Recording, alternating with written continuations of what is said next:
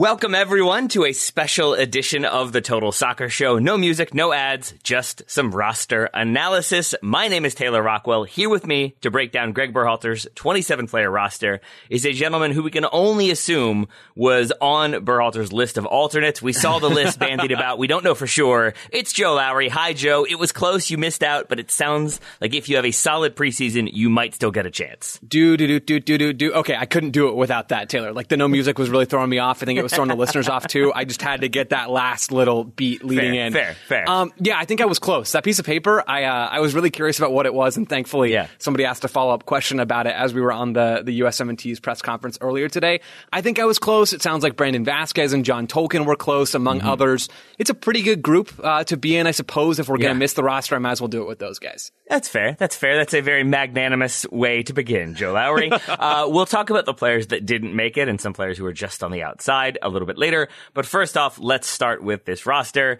The U.S. will face Morocco and Uruguay in friendlies on June 1st and June 5th, respectively. Then they've got CONCACAF Nations League games against Grenada in Austin on June 10th, away to El Salvador 4 days later. So 4 games in a pretty short turnaround time.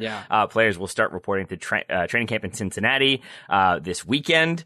And we're going to get 3 goalkeepers in this camp. It's going to be Ethan Horvath, Zach Steffen, and Matt Turner. No Gabriel Slonina. He did declare for the United States, so that's very exciting. In your face, Poland. But Berhalter mentioned that his form just wasn't good enough to get him on this roster. We had a long conversation about who the third choice goalkeeper would be for this one. Joe, I think you were leaning towards Sean Johnson. Graham and I both leaned towards Stefan Frei, not Sebastian Frei, Stefan Frei. Instead, it's Ethan Horvath. Are you surprised to see him there? Or are you okay with it? Not really. I'm okay with it, Taylor. I think he is a logical choice. Has he been playing much in England? No, not really. But has he been pretty good for the U.S. when he's been involved over the last year or so? Yeah, I think so. I think it sounded like it was a difficult conversation for Greg Berhalter to tell Sean Johnson, hey, you're not going to be a part of this particular camp. That doesn't mean the door is closed for the World Cup, but it seems like from what Berhalter said that between Horvath and Johnson, it was fairly close. And that squares with my reasoning on these players, right? It squares. There's not a whole lot separating a couple of these guys in goal. I do think, Taylor, and you mentioned it, the biggest storyline about the goalkeeper position right now is Gaga Slonina choosing the U.S. The Poland is the U.S.'s real dual national rival, not Mexico. I think that's huge, right? And it also shows, I think, a healthy behind-the-scenes environment that Berhalter could go to Gaga Slonina and say, hey, you're not playing well right now with the Fire, which is true and ill-timed after I wrote a piece for The Athletic about how good he is. But anyway, I won't take it personally, Gaga.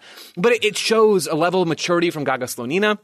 And it also shows, I think, a really healthy and beneficial environment where someone can go and tell a young player, hey, you're not going to be involved right now, but we still really believe in you and would love for you to be involved down the road. It sounds like the situation was really well handled by Greg Berhalter and by U.S. Soccer. And it's exciting, of course, to see somebody as talented as Gaga Slonina be a part of this national team. Joe responsible for Gaga's downturn in form. Got that in the notes. We've got 9 defenders, 4 center backs, Walker Zimmerman, Cameron Carter-Vickers, Aaron Long, and Eric Palmer-Brown, and 5, it seems like, fullbacks, Anthony Robinson and George Bello on the left, Jedi Robinson on the left, as we always like to see him. On the right, we've got DeAndre Yedlin, we've got Reggie Cannon, and we've got Joe Scally, a fellow Joe. Are you excited to see Joe Scally included for more than just the name? I am, absolutely, because it sounds like, and couldn't quite tell from the comments that Berhalter made, it sounds like the backup left back spot in particular is still really open right now. And he didn't mention Scally in that conversation. He mentioned Bello, who's on the roster. He mentioned Sam Vines. He mentioned John Tolkin, and he mentioned Kevin Paredes. So I don't know if that means Scally's really only viewed as a right back by Greg Berhalter. I don't think we need to speculate in that. But either way, I'm excited to see him involved. We know that he hasn't been playing great for Mönchengladbach relative to how he started the season. He's been fine, right? I think that's fair, Taylor. He's been fine for Gladbach in the last couple of months, not getting a ton of minutes, but he's still certainly playing and getting on the field for Mönchengladbach, or he was before the end of the season. I think it's a great time to try and get him involved. I hope we see some of him in this window. I'm higher on Scally than I am on someone like Bello, even putting Scally at left back and getting some minutes from him. That would probably be my preference over really getting another extended look at George Bello. But overall, with Serginho Dest out with an injury, I don't think there's any real surprises here in this fullback group. Joe, Side question for you. We've heard you volunteer to give up body parts to players. You've now tried to create what I'm assuming is a Frankenstein's monster of Joe Scally and George Bello by making it Scallo. Are you a mad scientist? Just real quick. Just wondering, just so we have it on record. Just need to know. I think there's a chance, but Taylor, you are too, because I think you just made the world's most handsome goalkeeper by combining Sebastian Lletget and Stefan Frei. So I think we're on the same page with that one. All right. I don't need to tell HR as long as we're both on the same page. Maybe I probably do. Midfielders. There's 8 of them. We've got Kellen Acosta of LAFC, Tyler Adams of Leipzig, Luca De La Torre of Heracles, for now, we think. Weston McKennie is back. We don't know how much he will play. That was the one player in particular Berhalter highlighted as sort of wanting to see what he's capable of when he comes into camp, because he is still recovering from the broken bone, but it seems like he will get maybe some minutes in at least one of the Nations League games, maybe a start there as well. Georgia Mihailovic, Yunus Musa, Christian Roldan, and Malik Tillman. I have now learned that it's Malik, based on Berhalter saying that very deliberately multiple times in this press conference. Joe, I was surprised to see him listed as a midfielder. Yeah. Because when we talked about him, I think we all kind of had him as more of a forward, but here he is, a midfielder. And this speaks to how little me and you and a whole bunch of other folks out there have seen of Malik Tillman, and maybe even extending Berhalter into that camp. I'm sure he has I'm sure he has access to footage that we don't. But Tillman plays in a regional league in Germany with Bayern too. He's gotten a few minutes with Bayern in the league and in the cup competitions, but he's still a pretty unknown quantity. So he's been involved with the USU system in the past, I think most recently on the U15 level, and he played with Gio Reyna and a couple of other current national teamers in that U15 level, at that U15 level way back when. I'm excited about Tillman. There's something exciting about the unknown. I have no idea if he's going to turn out to be a good player. Berhalter clearly thinks he has potential to call him in over somebody like Eric Williamson or James Sands, who he mentioned are players that were at least in the conversation for this window. Getting Tillman involved, I think, says a lot about how Berhalter sees him. And one of my main questions when looking at this roster was, Taylor, seeing him as a midfielder. And we don't know a ton about him as a player, like I said, but Berhalter then elaborated further when he was asked about Tillman's position and basically said he can be and is an attacking midfielder in a 4-2-3-1, so that number 10. He can be a pocket winger in a 4-3-3, which just means basically how Berhalter uses his wingers, where the wingers come inside and set up shop in the half spaces and the fullbacks overlap. That's what a pocket winger is. So he could be a pocket winger in a 4-3-3, or he could be one of those number 8s in a 4-3-3, depending on his defensive work, and I think Berhalter will get a closer look at that coming up in really a few days now. Where Tillman plays, and same with Georgi Mihailovic, we didn't get a chance to ask about Georgie, but those are two of my biggest questions. They're not that big questions in the grand scheme of things, but I am curious about where those guys are going to be positioned. And not joking at all, Joe, how, if not disappointed were you to not see Paxton Pomykal? How surprised were you? Because it did seem like he is maybe playing himself back into contention. Also not a player that was discussed too much in that press conference. I'm not that surprised, Taylor, to be honest. I think there's a lot of 8s in MLS right now, especially. I think there's a lot of depth there with Keaton Parks, who was not mentioned by Berhalter and seems pretty clearly to not be rated by Berhalter, which isn't something I love, but you can almost understand it when you think about some of the defensive work that he requires of his central midfielders. But Keaton Parks isn't there, Paxton Pomykal isn't there, Eric Williamson isn't there. Those are guys that were all, or I think should all be in this conversation. But for me, it's not ridiculous that someone like Georgie or Christian Roldan or in this case, Tillman, if you want to take a shot on an unknown quantity a little bit, it's not outrageous to me that those players aren't involved. And we've got our 7 forwards: Brendan Aronson, Paul Arriola, Jesus Ferreira, Jordan Morris, Christian Pulisic, Tim Weah, and Haji Wright. Haji Wright, we thought would be there. He is there. Berhalter was asked about him and basically said, yeah, he's bounced around, but now he's with Antalyaspor and is scoring goals, and they really like him and they think he's developed, so we want to see what he can do. And I think we talked about him previously as a player that maybe we should just lower expectations a little bit and then hope for the best. But I think I still come away from this one thinking that we're going to see a lot of Jesus Ferreira in these next 4 games. And that's a fascinating thing to me, Taylor, the fact that there are only 2 number 9s on this roster. When I got the roster to my inbox, I thought, okay, Tillman is just listed as midfielder, but he's going to be a 9. I didn't really have any basis for that other than sort of the conversations that we'd had on the show and that we'd had with Graham. But Berhalter said, yeah, there's really only 2 9s here, Haji Wright and Jesus Ferreira. We're going to be seeing a lot of both of those players, I would imagine. Maybe more of Jesus Ferreira than Haji Wright. But I was surprised. No Brandon Vasquez. Berhalter called him out, and we kind of referenced that earlier. Jordan Pefok is apparently dealing with an injury, so that's why he's not involved. Same with Josh Sargent, although I don't think he's really all that close. Daryl Dike, we know, is or at least he was injured in England with West Brom, and I believe there's already been a conversation announced that he was never going to be involved in this camp over the summer. Mm-hmm. So there aren't that many 9s left. I was just surprised that it really did go all the way down to 2. Brandon Vasquez would have made some sense here to me, but clearly Berhalter is confident. Oh, Ricardo Pepi, another one who Berhalter said basically we're just giving him a break. He's not going to be involved in this camp. That doesn't mean he won't be involved down the road. So yeah, a lot of Jesus Ferreira, a lot of Haji Wright, which I think will be helpful for us in a way as we will get just a larger number of minutes to watch and evaluate those two particular players. So let's talk some more about some of the people who aren't in this roster now that we've talked about those that are. Berhalter started the press conference by basically running through the list of people who weren't going to be there. We've already mentioned that Gaga Slonina was ruled out due to his current form, but will play for the U.S. at some point, and that's very exciting. Sean Johnson also, Berhalter highlighting, was in good form, but they wanted to look at Zach, Matt, and Ethan, so we needed basically the 3 goalkeepers in camp. We wanted to give them each some time, so Sean Johnson had to make way. In terms of the rest of the roster, I'll just run through briefly. Injuries, he mentioned Serginho Dest, Gio Reyna, Jordan Pefok, as you said, Josh Sargent, as you said, Chris Richards, Ricardo Pepi, Gianluca Busio, James Sands all needed rest because they went from MLS seasons straight into European seasons, but all of them still have a chance to make that World Cup roster. Eric Williamson, getting back to fitness, left off, but still on the radar. So too, Joe, you mentioned this previously, but to reiterate, Sam Vines, Kevin Paredes, and John Tolkien could all be considered backup options at left back. The major one that people, I think, will be talking about is John Brooks, who Greg Berhalter initially began by saying that he's moving clubs and they want to use this time basically to look at other players while John Brooks moves clubs. I think it was Jeff Carlisle asked a clarifying question about that. And the clarification was that they want to be able to see Brooks in his new club environment and then see if what he does suits what the U.S. needs him to do, but we didn't think there would be enough game time to bring him in. This is me paraphrasing. This is not an exact quote. But overall, he's not out permanently, but we want basically him to fit into our game model and make us better.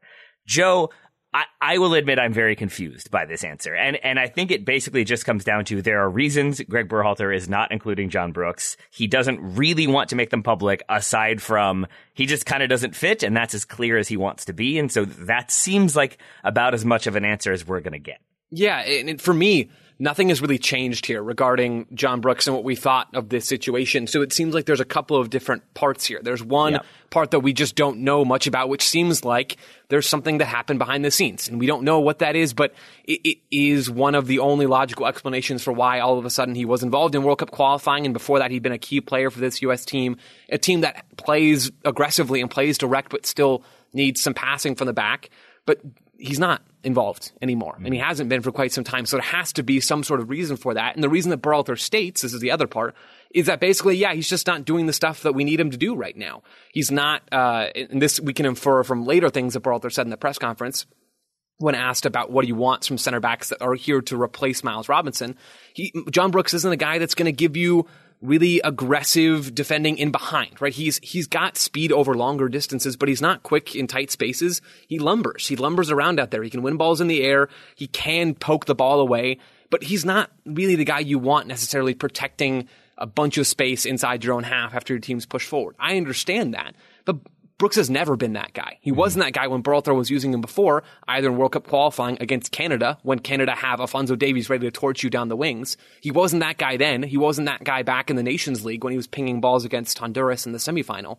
And he's not that guy now. So something has changed either, and this doesn't seem likely to me, but either Berhalter has realized, actually, we really need to prioritize mobility, and John Brooks just can't do that for us. That's one possibility. Or the other possibility is that something happened behind the scenes that Berhalter's not going to discuss, and he's had plenty of chances to do that at this point, and that really this situation isn't going to change. New club or not new club, he could be at Wolfsburg, he could be at the Houston Dynamo. It doesn't really seem like it's going to matter at this point. Did you say the first explanation didn't seem as likely to you? No, maybe I did. If I did, I misspoke. Okay. I think there was absolutely a chance that something happened behind the scenes here that we don't know about. In fact, I think that is the most likely explanation. Oh, no, I'm saying the one about him, like basically Berhalter deciding, never mind, we want to do something different with this position than what we've been doing, and so Brooks no longer fits. Yeah, that one just doesn't seem that likely to me, I guess, because of all the time he had before then, sort of after the U.S. already changed tacks a little bit and became this much more aggressive pressing 4-3-3 3 defensive shape kind of team. If Brooks was playing key World Cup qualifiers and Nations League games then, I don't really understand what's changed that would make him not fit so much now. And Greg Berhalter has, for a lot of players on a lot of occasions, been maybe more clear than some of his predecessors would have been. And so if it were the case that we initially wanted to play this way using this style and be this direct or have a center back who could do this, and that worked for us, but then it meant we were compromised in other areas. So then we had to adjust, and that meant leaving John Brooks out, but that allowed us to incorporate 2 or 3 other players. Like, I think that would make a lot of sense, and I think would go a long way towards giving a concrete reason. But when we don't get that, it ends up just being a lot of speculation and then rumor spreads. And I do still wish we had clarification, but I think ultimately where we have sort of landed in talking about John Brooks in the U.S. roster is where I think we're going to stay, which is it's very unlikely he's going to be involved. If he is later on, it will be a major talking point. But for now, we're just going to have to content ourselves with John Brooks not being in the team without much clarity as to why that's the case. Unless, Joe, I guess I'd like to know, because I think, not to beat a dead horse here, but I think for me, I still feel confused about this situation. I get the impression that you are slightly less confused. So on a 1 to 10 confusion scale, where are you on this one, Joe? I mean, I am confused. I'll say I'm at a 3, but okay. I'm at the point where I've accepted what's happening because it just doesn't feel like anything is going to change. Berhalter doesn't want John Brooks to be part of the team. There's any number of reasons for that. The most likely reason to me feels like something happened behind the scenes. Berhalter doesn't seem to want to say that, which I completely understand. I probably wouldn't want to either in his position. But it's still unfortunate because I think John Brooks is a good player. I think he can help this team. He does stuff that no other player does. And for me, I view that as an advantage.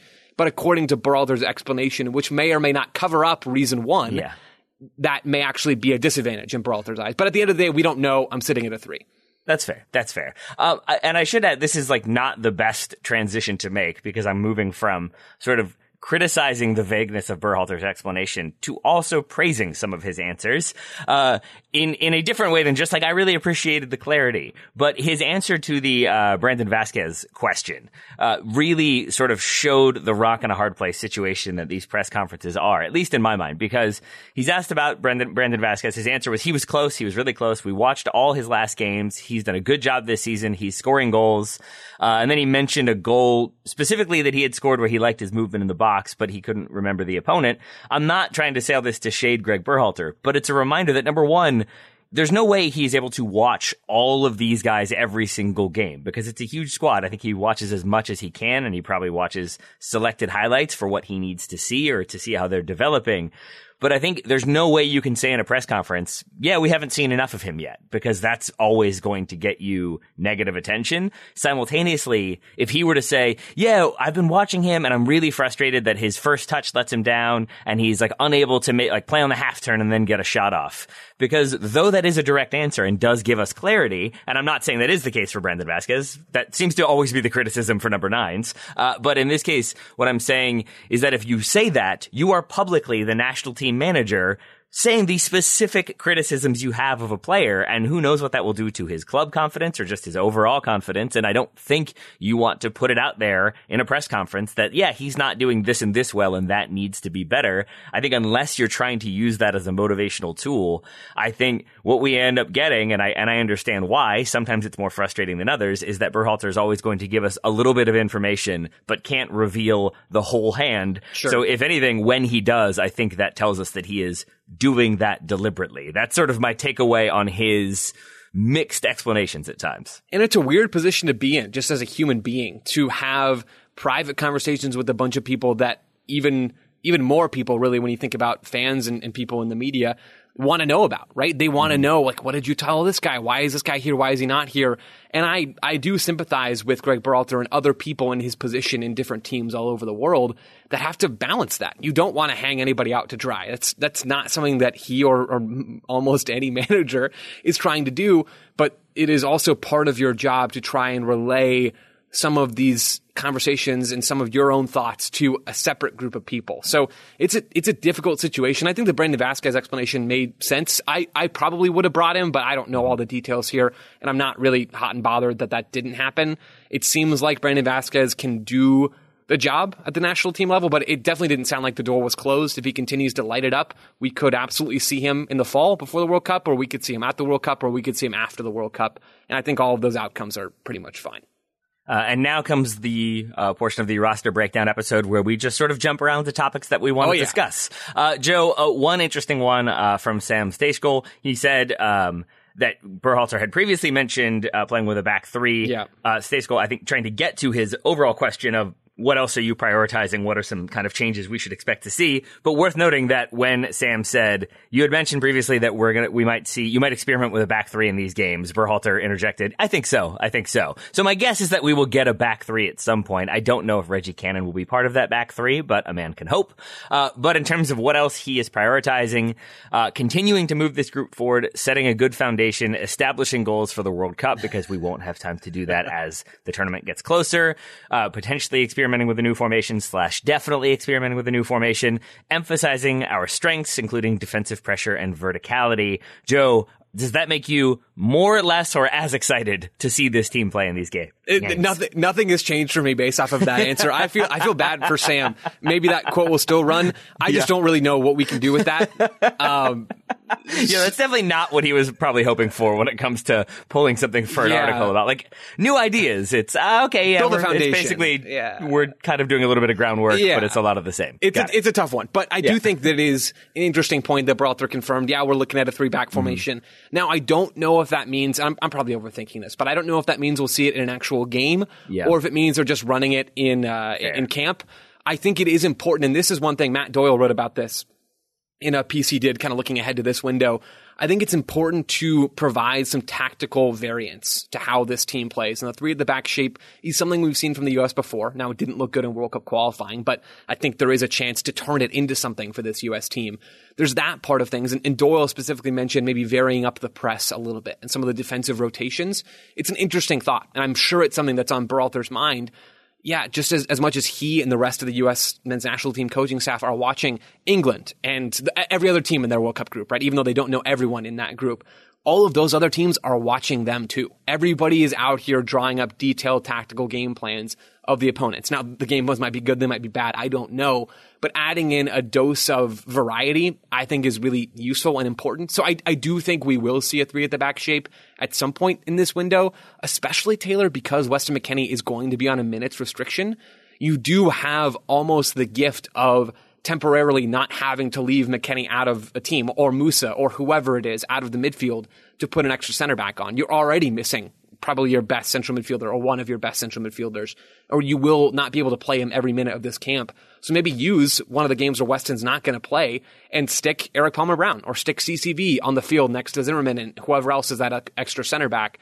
This feels like a good time to try out some different stuff like that. What do you think might be tried out in the midfield? Do you think we'll continue to see the sort of midfield 3 that we've seen, regardless of if they're in a back 3 or a back 4? Or do you think the inclusion of Mihailovic and Tillman could potentially mean we do something different? I don't think we'll see a whole lot of different positional alignments in midfield. If we see a back 3, I bet it'll be just a double pivot, and it'll be a 3-4-3. That's what Berhalter's used before.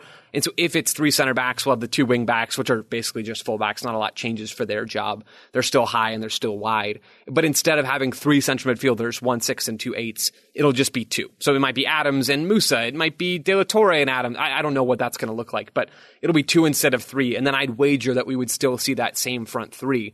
Because there's only 2 number 9s, it seems like, according to Berhalter in this camp, I don't expect we'll see any 2 striker shapes. So that kind of rules out the 3-man midfield with maybe a 3-5-2. I don't think we'll see that.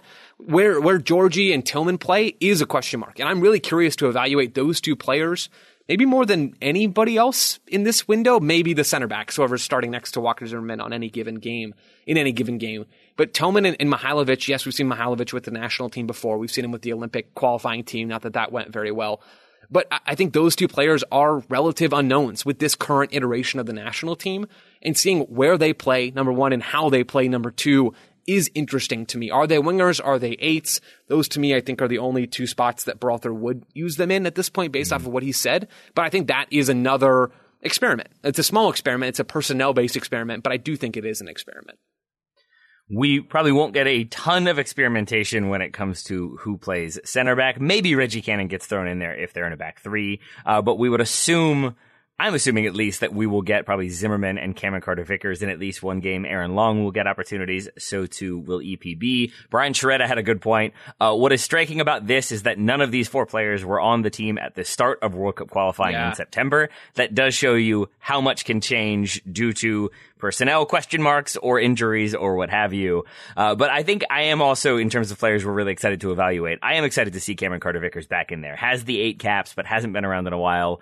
We've talked about him many times in many different ways, but we would assume he'll get a decent number of minutes, and I really hope that he has a solid outing, not just because we need strong center backs in a World Cup, but because it's been a very stop-start to his career, both at club level and at national team level. So I'm hoping that he can come in, have some good games, and remind everybody that he is very good.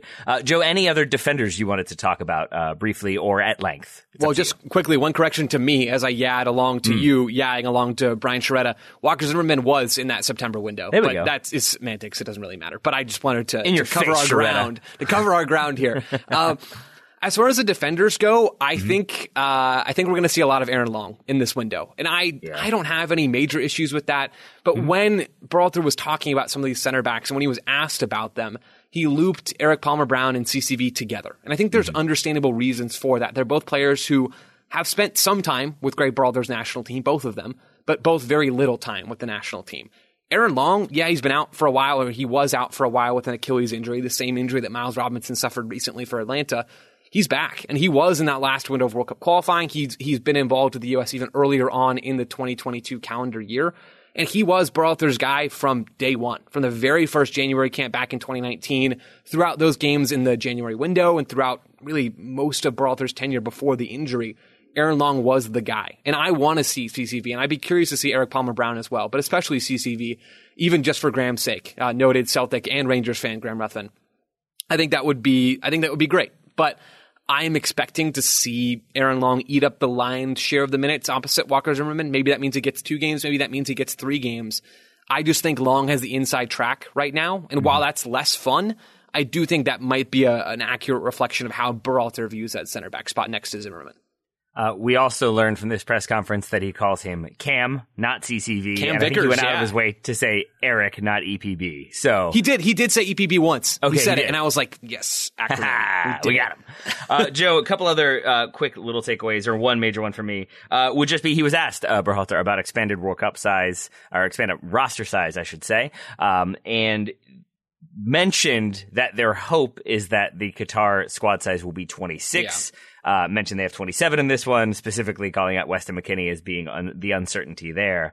But I would be really excited to have 26 players in Qatar and to make that a more permanent thing, because 23 sometimes doesn't feel like enough. Maybe it gives an advantage to bigger teams, but overall, I like the idea of having a few more players to roll with and to kind of have in different options in different scenarios. I'm totally with you, Taylor. I think expanded World Cup rosters make sense, not just for this cycle, but I think really forever, given how many games teams are playing. And when you talk about expanding the Club World Cup and adding in different competitions, MLS is starting an expanded Leagues Cup next year.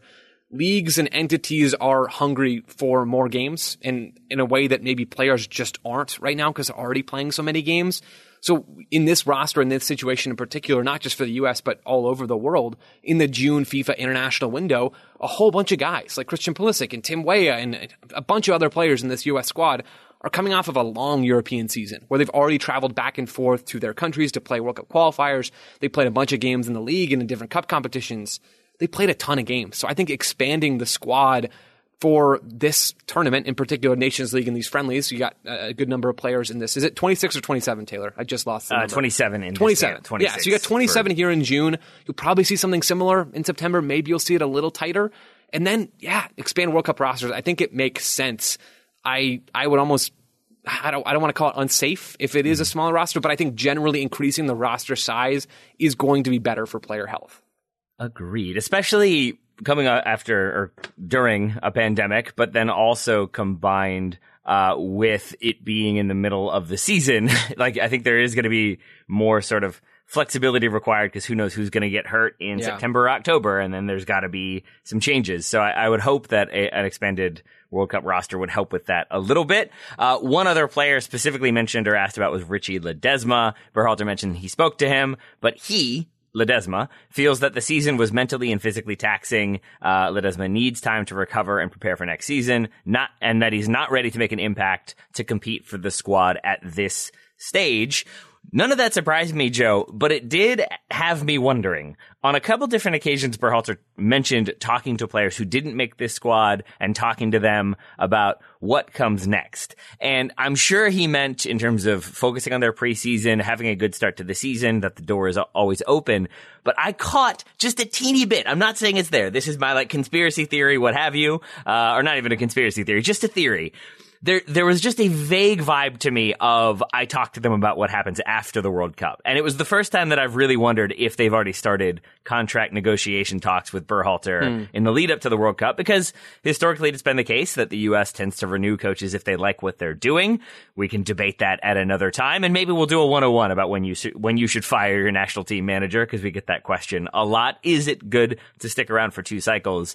But I sort of get why Berhalter would have that thinking, because if you've got a ton of youngsters already in this team and then youngsters who want to make it in, you want to remind them that there will be opportunities. And for somebody like Slonina, who could make the World Cup, but I think we would all be surprised to see starting, you want to give him assurances about what will happen after Qatar. And that's where I think maybe that's what Berhalter has to do, is mention, I'm planning to stick around if all things go well. And that's where I think you could really kind of push on and really challenge for a spot. I wouldn't hate that, but I think it could be a very negative headline grabber if things don't go well in Qatar. Yeah, Taylor, you texted me a little bit about this as we were watching the press conference about, maybe wondering if there had been some contract talks between Berhalter and U.S. Soccer. I don't know if that's the case or not. It would surprise me. Mm-hmm. I wouldn't rule it out as a possibility at all. But really, I just keep coming back to how bad of a look, and for me, how bad of an idea that is for U.S. Soccer to do that before the World Cup. It just feels like this is a time for Berhalter and for U.S. Soccer in general to say, hey, let's get to 2022 first. We made it to the World Cup. That's great. That's an improvement over last time around. Good work, team. Now let's actually go out and try to perform at this World Cup. Because if Berhalter goes and the U.S. team just gets shellacked, and I'm not saying this is a reductive way to look at it, but if the U.S. goes and gets shellacked in their 3 group stage games and they are tossed at the bottom of the group, are they really going to renew Greg Berhalter? I don't know what that's going to look like. But if you already have that decision made beforehand, it feels like you're putting yourself in, one, a really bad negotiating position, because you could have had a much stronger stance if you'd waited 6 months. And 2, just a really bad PR position. So I don't know. That maybe hasn't stopped U.S. Soccer before. But it is an interesting question, Taylor. Berhalter does use a lot of those looking forward and after the World Cup kinds of things. I think that's just because he honestly cares about the direction of this team and about soccer in the United States, which is a good thing. I think that's something he really does care about. Maybe less to do with the contract stuff, but like I said, I have no idea. Joe, do you have any ideas on anything else about this U.S. roster? Do you feel like we've discussed it at length already? I like the squad. This is my last thought. I don't really have anything to complain about here. The John Brooks situation I've already given up on, so I don't have much energy to really expend towards that at this point, but that is a gripe and a fair one. Goalkeeper is fine. Center back is fine. Chris Richards is injured, so we're going to get a look at some other guys. It would have been fun to see him, but he can't really be here. Fullback spots are fine. Midfield is good. I like the fact that there's some experimentation in there. Would I have loved to see a couple other players? Maybe that goes for the 9 spot too. But the wingers make perfect sense. Gio Reyna's injured, so get Pulisic, Weah, Aronson, Areola, and Morris in there. This just makes sense to me. I don't think there's a lot to complain about. People will do that, and I can understand that to an extent. But I think this roster is good enough to get results in June, and more importantly, I think it's good enough to help the team prepare for the World Cup. I agree. And I really think there only being 2 number 9s is a major part of that I hadn't really thought about literally until we started recording this one. That just that there's only 2. One of them is a player that we don't know a ton about in Haji Wright. We don't know how well he'll fit in, but you want to bring him in because he's kind of got the hot hand at the moment and see if he fits and if he does, what he can do. But ultimately, I feel like there's a chance that this has been Berhalter changing it up and seeing who fits best against different opponents in different situations. And my hope is that what he's landed on is that Jesus Ferreira ticks the most boxes of any of our number 9 options right now. So I'm going to give him a lot of minutes to really get the reps in, to learn exactly what I'm asking and to refine some things that he wasn't able to do last time or wasn't able to do as well. My hope is that this means we have come to kind of land upon Ferreira as the number 9, and then there can be challengers below him or challengers to that throne, but hopefully that's what this means, because I would like that stability. What I wouldn't like, weirdly, is seeing something like Tim Ream Tim Ream, that would be weird. Tim Weah starting at number 9. Tim Ream shouldn't start there either. But if Weah is like a number 9 in a game, to me, that is just throwing stuff at the wall and seeing what sticks. And I don't know if that's what we need to be doing at this point either. So my hope is that we see maybe Jesus Ferreira start 3 games or at least 2 games, but gets a lot of minutes. And then hopefully we get Haji Wright gets 1 start and a decent number of minutes as well. I'm totally on board with that. A Ferreira, Pulisic, Weah front 3 for that first game against Morocco. That gets you reps, and I think you need that. All 3 of those players figure to be key players at the World Cup. Get those guys on the field. Get Musa and De La Torre and Adams on the field if they're all fit and ready to go. Get Zimmerman and whoever at center back. Get Jedi and DeAndre Yedlin or Reggie Cannon or Joe Scally, whoever that right back is going to be. Get those guys on the field and get Matt Turner on the field with him in goal. There we go. All right, Joe Lowery, thank you for taking the time this Friday afternoon. This was when the news broke that we were getting the roster today. This was a very impromptu scheduling, but I appreciate your ability to be flexible, to roll with it, to be on the call, and to talk to me today. Right back at you now. Just waiting on Greg to make that call, and we'll be good to go. By that call, I mean calling me, just to be very clear. Listeners, while we wait for that call, thank you so much for listening. Joe and Ryan will be with you next week. I am off next week. Graham is still off next week. But then all 4 of us will be back the week after that. But until then, goodbye from me, Joe and Ryan. We'll talk to you soon.